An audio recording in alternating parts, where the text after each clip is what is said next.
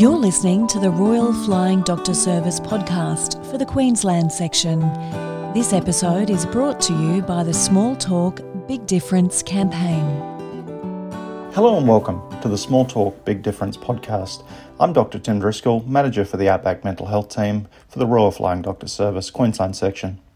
Today, I'll be reflecting on a recent conversation I had with Eddie Cowie, an SES local controller from Rockhampton, who has spent over 30 years working in Queensland's emergency services.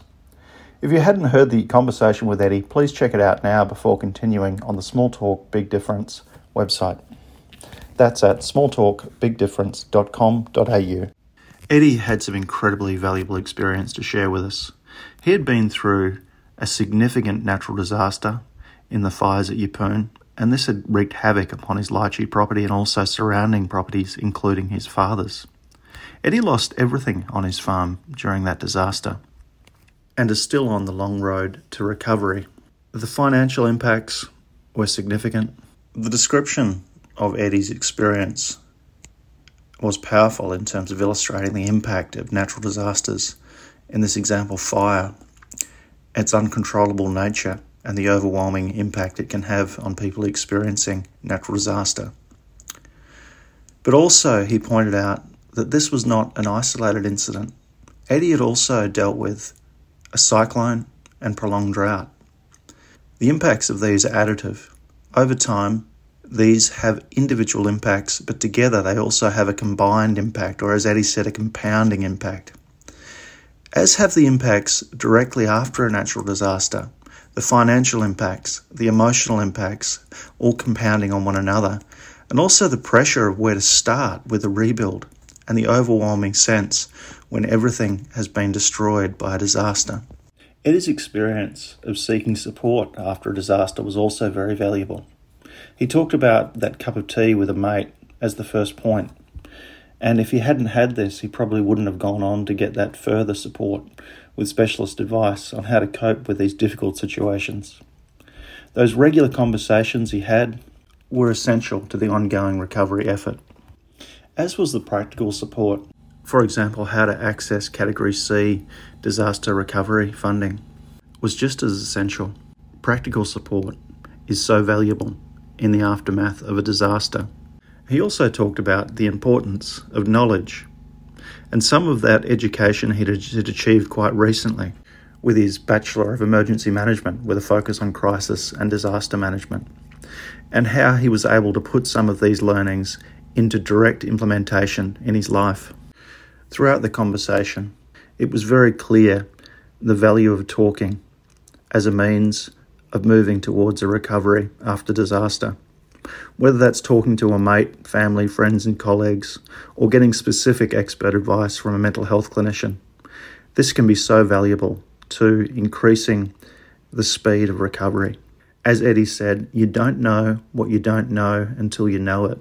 And this is very true with specific strategies that have been proven to work in assisting us to recover after natural disaster. And Eddie illustrated this point so well, with grounding exercises, for example, as one of those techniques that was valuable in moving forward after disaster, and really does emphasise the importance of mental health support as a part of a resilient response following natural disaster.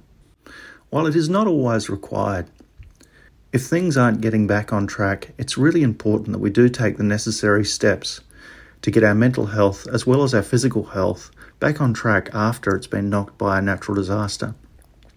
Now, a lot of this support does come from our family, friends and colleagues, but sometimes expert professional advice is required.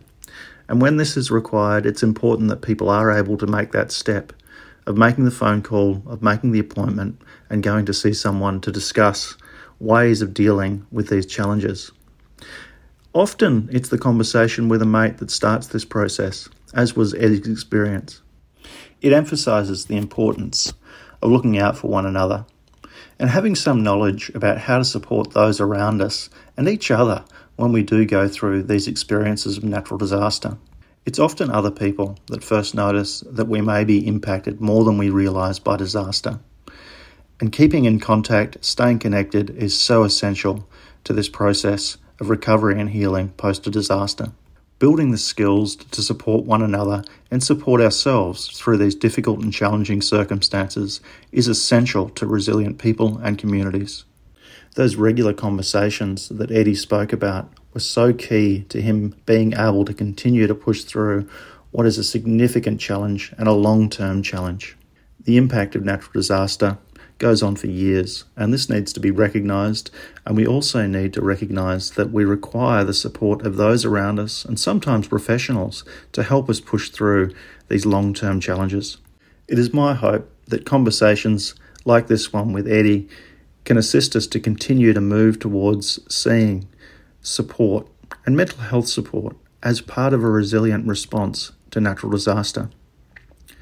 Thank you for tuning in today.